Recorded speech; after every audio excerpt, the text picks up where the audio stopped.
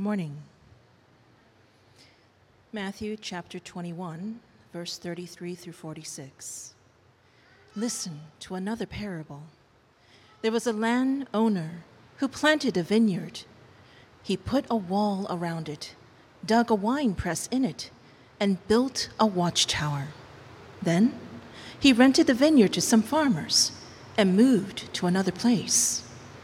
When the harvest time approached, he sent his servants to the tenants to collect his fruit. The tenants seized his servants. They beat one, killed another, and stoned a third. Then he sent other servants to them, more than the first time, and the tenants treated them the same way. Last of all, he sent his son to them. They will respect my son, he said. But when the tenants saw the son, they said to each other, "This is the heir. Come, let's kill him and take his inheritance." So they took him and threw him out of the vineyard and killed him. Therefore, when the owner of the vineyard comes, what will he do to those tenants? "He will bring those wretches to a wretched end," they replied, "and he will rent the vineyard to other tenants. He will give him his share of the crop at the harvest time." Jesus said to them, "Have you never read in the scriptures, 'The stone the builders rejected has become the cornerstone'? The Lord has done this, and it is marvelous in our eyes. Therefore, I tell you that the kingdom of God will be taken away from you and given to a people who will produce its fruit. Anyone who falls on this stone will be broken to pieces, and anyone on whom it falls will be crushed." When the chief priests and the Pharisees heard Jesus' parables, they knew he was talking about them. They looked for a way to arrest him, but they were afraid of the crowd because the people held that he was a prophet. The word of the Lord.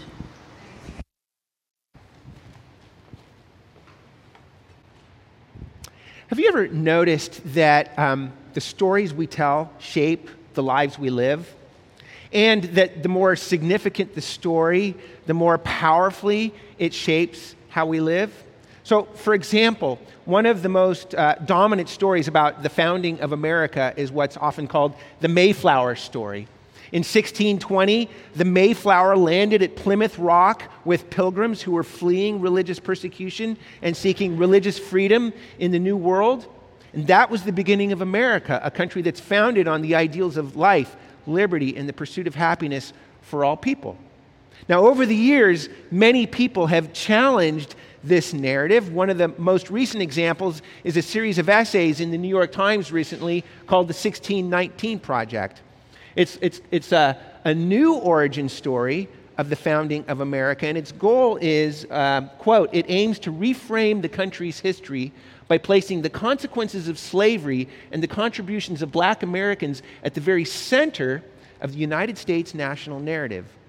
Now, those are two very different ways of telling the story of the founding of America, and it stirred up a lot of controversy. My goal this morning is not to stir up more controversy, but the controversy highlights what's at stake. What's at stake is this: the stories we tell shape the lives we live. The stories we tell shape the way we see ourselves, our identity, the way we see our society, and what it means to be a part of society. And especially this controversy between these stories highlights the reality that if anything threatens the story we tell, then it actually threatens our very sense of self. And very often we will react with fear or anger or hostility because our very sense of self is at stake. So here's the big question I want to think about this morning. How does the story we tell about Jesus shape the way we live? For many of us, Jesus shapes everything about how we live, or at least we aspire to that. For others of you, maybe you're exploring faith, or maybe you're skeptical about Jesus. But for you, Jesus shapes very little about the way you live.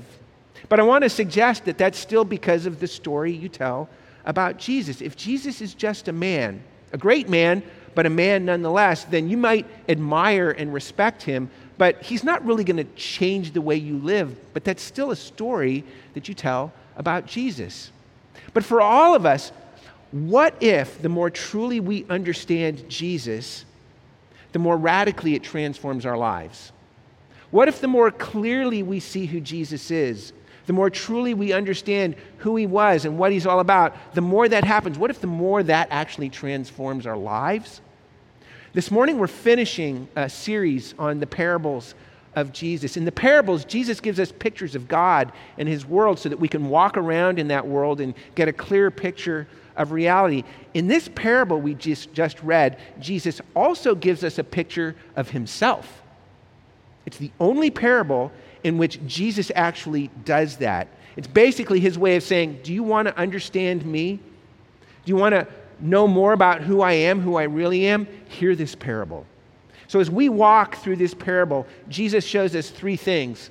He shows us a universal story, an ongoing rebellion, and a mysterious stone. Okay? There's a universal story, an ongoing rebellion, and a mysterious stone. Okay? So first of all, Jesus shows us a universal story here. Now, at this point in the Gospel of Matthew, it's getting towards the end of the Gospel. And at this point, for the last 3 years, Jesus has been healing people miraculously.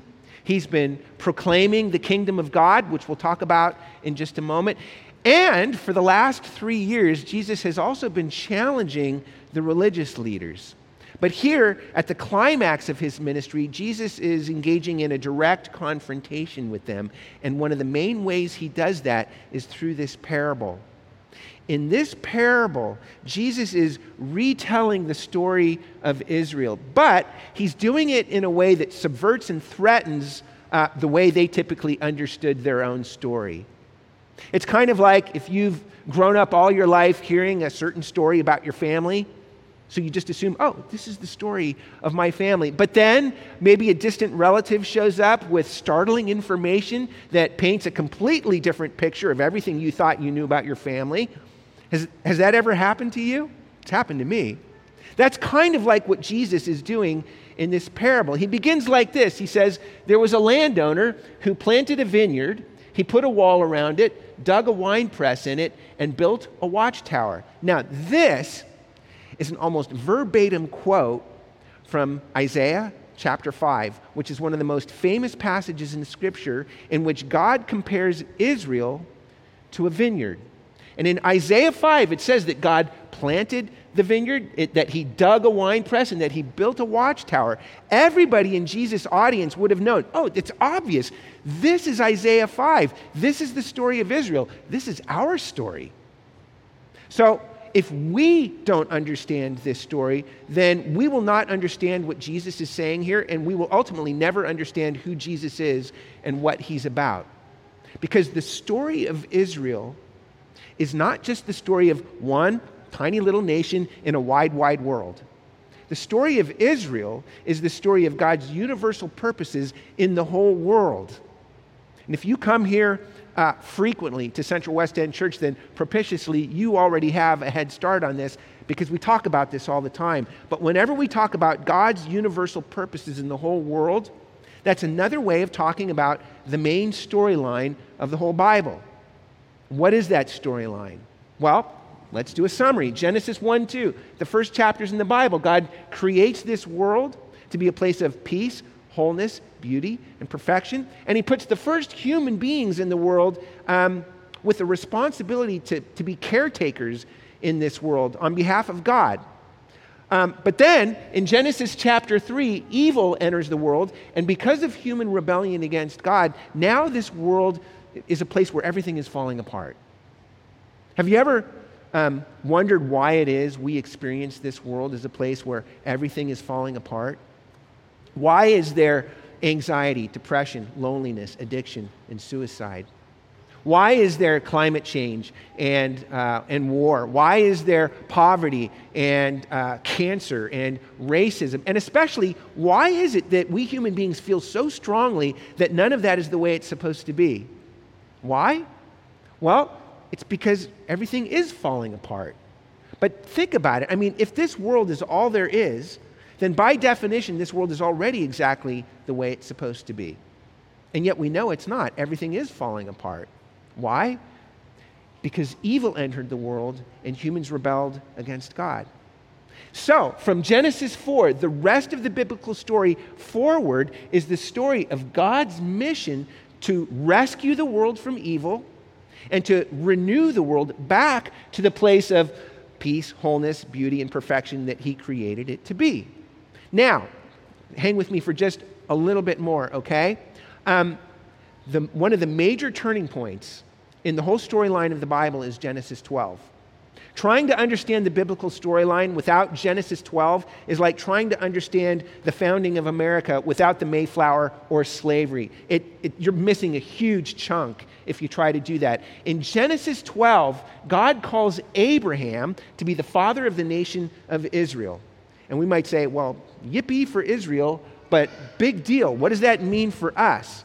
But here's the thing. In Genesis 12, God promises Abraham, I will make of you a great nation, and I will bless you and make your name great, so that you, Abraham, will be a blessing. And in you and in Israel, all the families of the earth shall be blessed. Why does Israel exist? Like, what's their purpose statement? The reason Israel exists is to bring God's blessings of rescue from evil and renewal to the whole world, to all the nations of the world. Friends, this is the kingdom of God.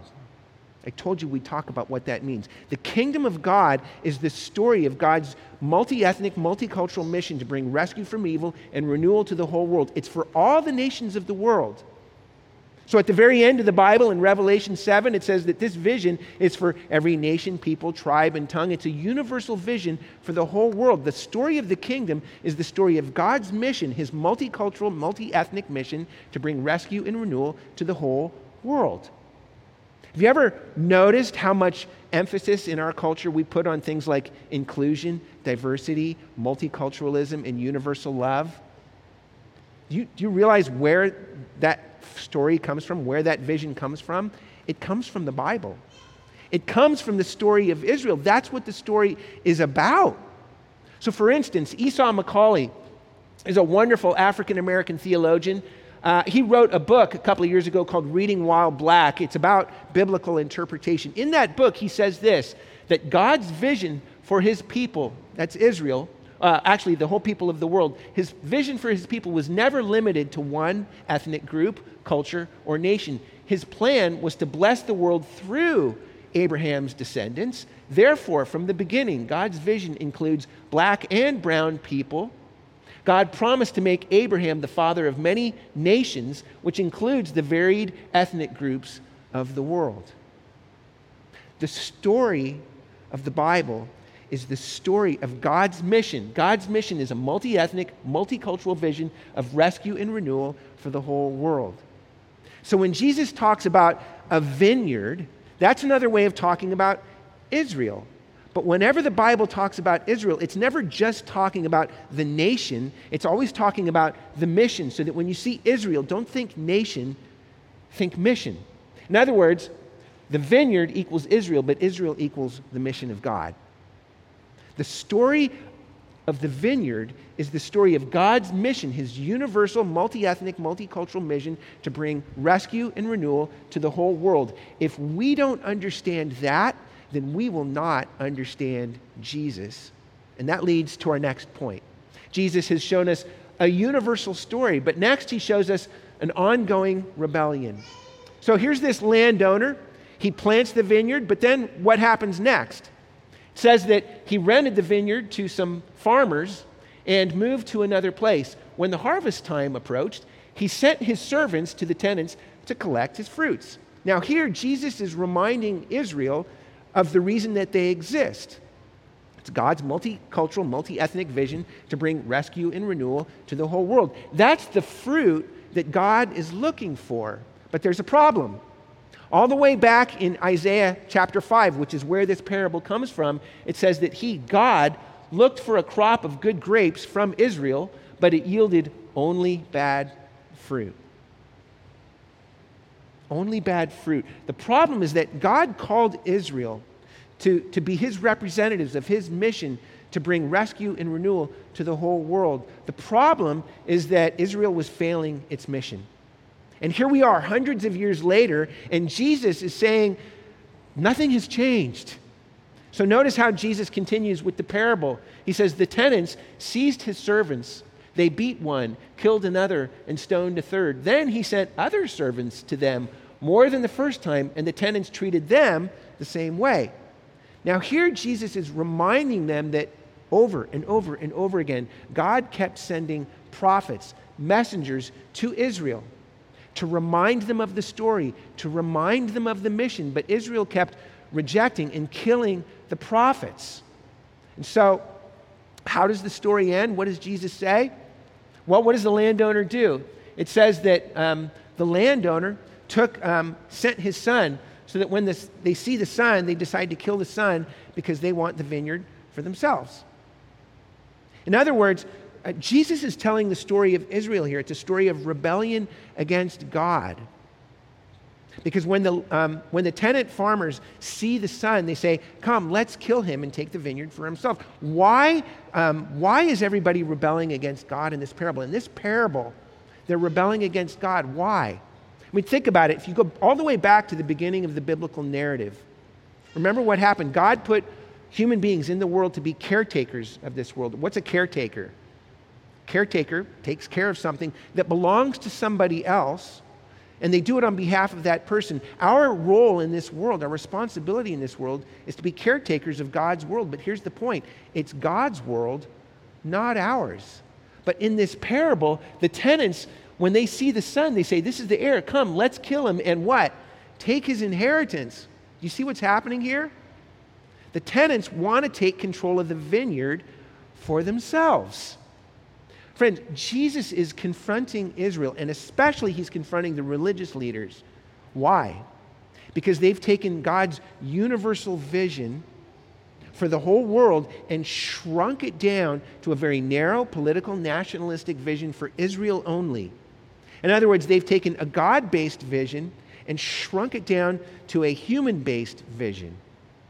And it doesn't mean they don't believe in God. They still believe in God, but now they've shrunk this vision down so that it's a human-based story pursuing human goals in human power. And when we put it like that, you realize all of a sudden, this is not just a picture of Israel, is it? This is all of us. This is a picture of humanity. I mean, think about it. Our modern world, we have this vision of progress in our world too, don't we? We say we need to make this world a better place for all people. And as we just saw, this story comes from the Bible. That's where the vision comes from. It comes from the Bible because up until the Bible, all of the ancient world saw the history of the world as a never-ending hamster wheel of birth, suffering, and death. In Eastern traditions, they call this the karmic cycle.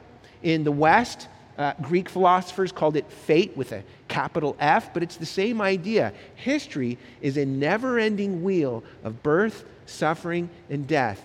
Wash, rinse, repeat. There is no changing the wheel. There's no such thing as progress in that vision. There's no changing the wheel. The best you can hope is to escape the wheel. But along comes the Bible, and for the first time in the world, the Bible says, no, history is not a wheel that's going around and around. It's a story that's going somewhere. Our modern vision of progress comes from the biblical story. The problem is that the essence of human rebellion is that we've taken God's vision of progress for the world, and we are now pursuing that vision in our own power, in our own strength, without God. In other words, our modern secular vision and story of progress is based on, it comes from the biblical story, but it's a substitute story. It's a substitute story. There's a famous Australian pastor and writer, wonderful writer named Mark Sayers. He puts it like this. He says that in our modern world, we're seeking the kingdom without the king. We're seeking the kingdom, but without the king. We want the progress, we just don't want God to be a part of it. And again, that doesn't mean, even in our modern world, that we don't believe in God, but in our modern culture, God has become a consumeristic tool that we use as part of our project to pursue our vision for our lives in the world, not God's vision for our lives in the world. But the thing is, and here's the ultimate tragedy, I mean, this is a substitute story. It's a human-based story pursuing human goals and human power. But the tragedy is that human-based stories can never get us where we really want to go. Those stories are always breaking down on us. So for instance, Flannery O'Connor was one of the greatest writers of the 20th century. Her most famous novel and her masterpiece was a book called Wise Blood. This is a cover of the first edition from the UK, I think. It's about a guy named Hazel Motes. Here's Hazel. Hazel Motes has devoted his life to constructing a new religion, but a religion without Jesus, without sin and redemption, and especially without a pesky God always intervening in human affairs. The vision of his religion is that human beings can make this world the place we long for it to be without God. He calls it the Church of Christ without Christ, and he preaches all his sermons while standing on top of a beat-up old car. They actually have a picture of the car here. He stands on top of a beat-up old car and preaches his sermons. It's actually a real old junker that he's always having to fix up, constantly having to fix it up in order just to keep the thing running. One day, the car breaks down on the side of the road, and a one-armed man comes to fix the car.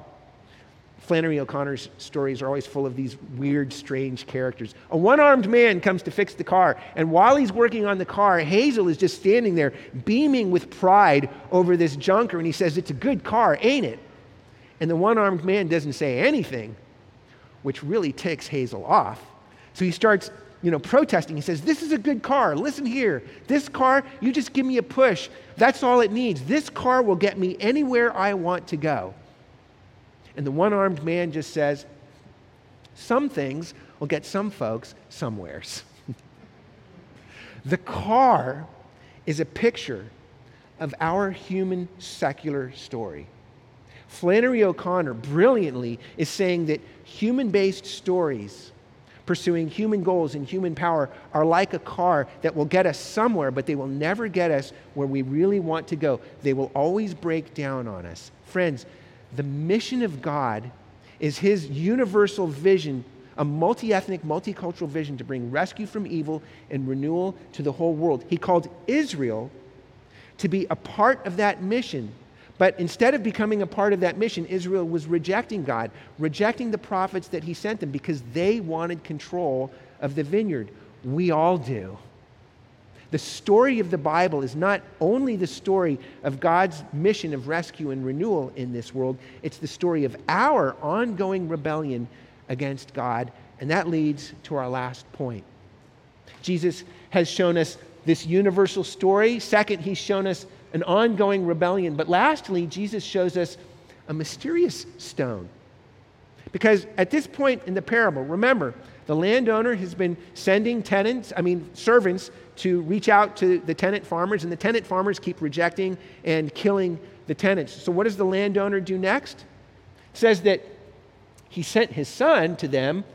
"They will respect my son," he said. And as we saw just a bit ago, they end up killing the son and throwing him out of the vineyard. So at the very end of the parable, Jesus says, what do you think the owner of the vineyard is going to do at this point?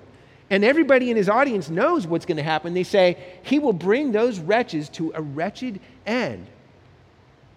Remember, God's vision is a mission of rescue from evil and renewal of the world.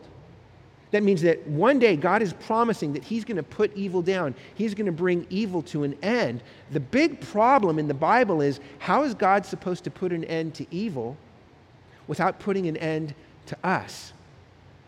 The answer is in verse 42. Jesus says, you want to know what the big message of this parable is? What's the big takeaway? Well, he tells them in verse 42. He says, haven't you ever read, the stone the builders rejected has become the cornerstone. The Lord has done this, and it is marvelous in our eyes. Simple message, huh? It's mysterious. What does this mean? Jesus is saying this is the key to the whole thing. What does it mean? Well, this is a quote from Psalm 118. In Psalm 118, it talks about Israel, but it calls Israel a stone. In Psalm 118, Israel is the stone, and it's saying that Israel is the stone, that Israel had a mission to the world. And then it says that Israel would be rejected by the world. And then it says that Israel would be exalted as cornerstone over all the world. Jesus is taking this psalm and applying it to himself and saying, yes, Israel is the stone. Yes, Israel has a mission to the world. Yes, Israel will be rejected by the world. And yes, one day Israel will be exalted over all of the world. But here's the thing. Jesus is saying, in this parable, you know who the Son is? The Son is the stone. And in the original language, the words for son and stone were almost identical. Everybody would have got the word play there. Jesus is saying the Son is the stone, and I am the stone because I am Israel, rejected by the world, but exalted by God to be cornerstone over all the world. A cornerstone is the stone of a building around which everything else revolves. A cornerstone is the foundation stone, the crowning stone. It's the centerpiece of the whole building. Everything revolves around the cornerstone. Jesus is saying, I am the stone because I am Israel, rejected by the world, but exalted as the cornerstone. Friends, God called Israel to be the representatives of his mission to bring rescue and renewal to the whole world. The problem is Israel was incapable of being everything that God called them to be and doing everything that God called them to do. So God sent Jesus to be the true Israel that Israel could never be and to do everything that Israel could never do. It's kind of like, and this is a poor analogy, but it's kind of like this. Why do actors in movies never do their own stunts? Unless you're Tom Cruise. The reason is because they would die. They're wonderful actors, but they're horrible stunt persons. The reason actors never do their own stunts is because they would kill themselves if they tried. In other words, they need a stunt double to stand in their place and do for them what they could never do for themselves. Friends, don't you see? Jesus is our stunt double. The big difference is that he is not just another human being with special training. Jesus is not just a glorified Tom Cruise.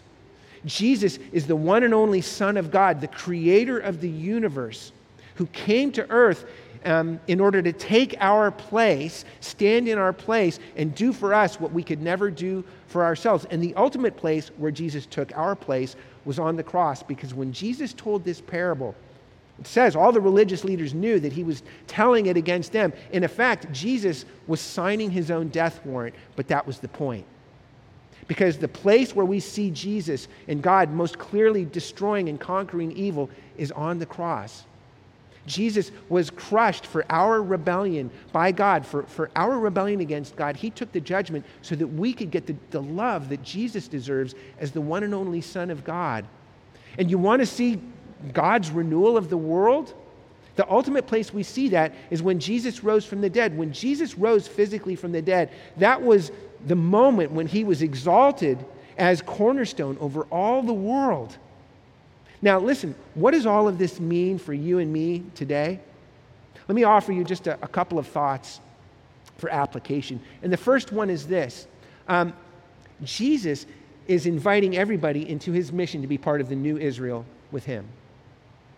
Remember God's mission. It's a multi-ethnic, multicultural mission of rescue and renewal. And Jesus is the true Israel, but Jesus is now inviting everybody in the world to join him to be part of the new Israel that Jesus is forming. This is an invitation to everybody in the world. And one of the places we see this very clearly is in verse 43. Jesus says, the kingdom of God will be taken away from you and given to a people who will produce its fruit. Now, when he says the kingdom will be taken from you, he's talking specifically to the religious leaders. Many people over the years have thought that Jesus is rejecting the nation of Israel and replacing Israel with the Gentiles. That's non-Jewish people. But that's not what Jesus is saying here. Jesus is not replacing Israel. Jesus is reconstituting Israel. And you see that very clearly in this word people. Literally, that's a word that means nation, singular, not nations, plural. What Jesus is saying is that God is forming a new nation, one new people that's comprised of all the nations of the world. every nation, people, tribe, and tongue. And he's inviting you into that vision. This is for everybody in the world. It's a multi-ethnic, multicultural mission of rescue and renewal for the whole world. And so if you're a part of this world, guess what? Jesus is inviting you to be a part of this mission. And by the way, if you're someone who, maybe you're somewhere in the spectrum of what many people today call deconstruction, I want to encourage you, listen, there are many reasons why you struggle with Christianity, chief of which is the church in many cases. But Jesus is encouraging you here that you don't have to replace faith in Jesus with something else. Remember, he's not replacing Israel, he's reconstituting Israel. You don't have to replace faith in Jesus with something else. In fact, Jesus is encouraging you that if you replace faith in Jesus with something else, that's like a car. It'll get you somewhere, but it won't get you where you really want to go.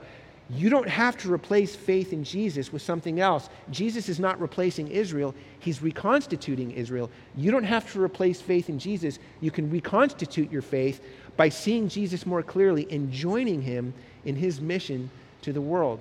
The second application is this. At the very end, Jesus says, anyone who falls on this stone will be broken to pieces, and anyone on whom it falls will be crushed. Now, on the one hand, this is a clear warning that if you make anything other than Jesus the cornerstone of your life, then, and I don't know how else to put this except to use the language Jesus uses, if you do that, then you will be broken to pieces. You will be shattered and crushed. Why? Because every cornerstone that's not Jesus is crushable.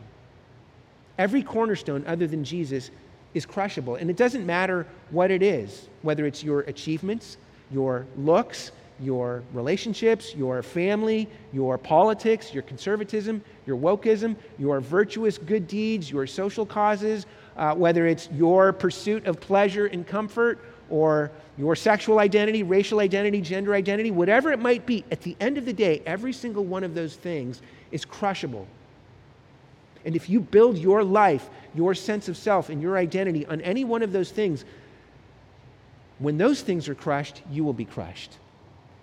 Jesus is saying that he crushes every false cornerstone so that instead of crushing you, he can build your life on him, the true cornerstone.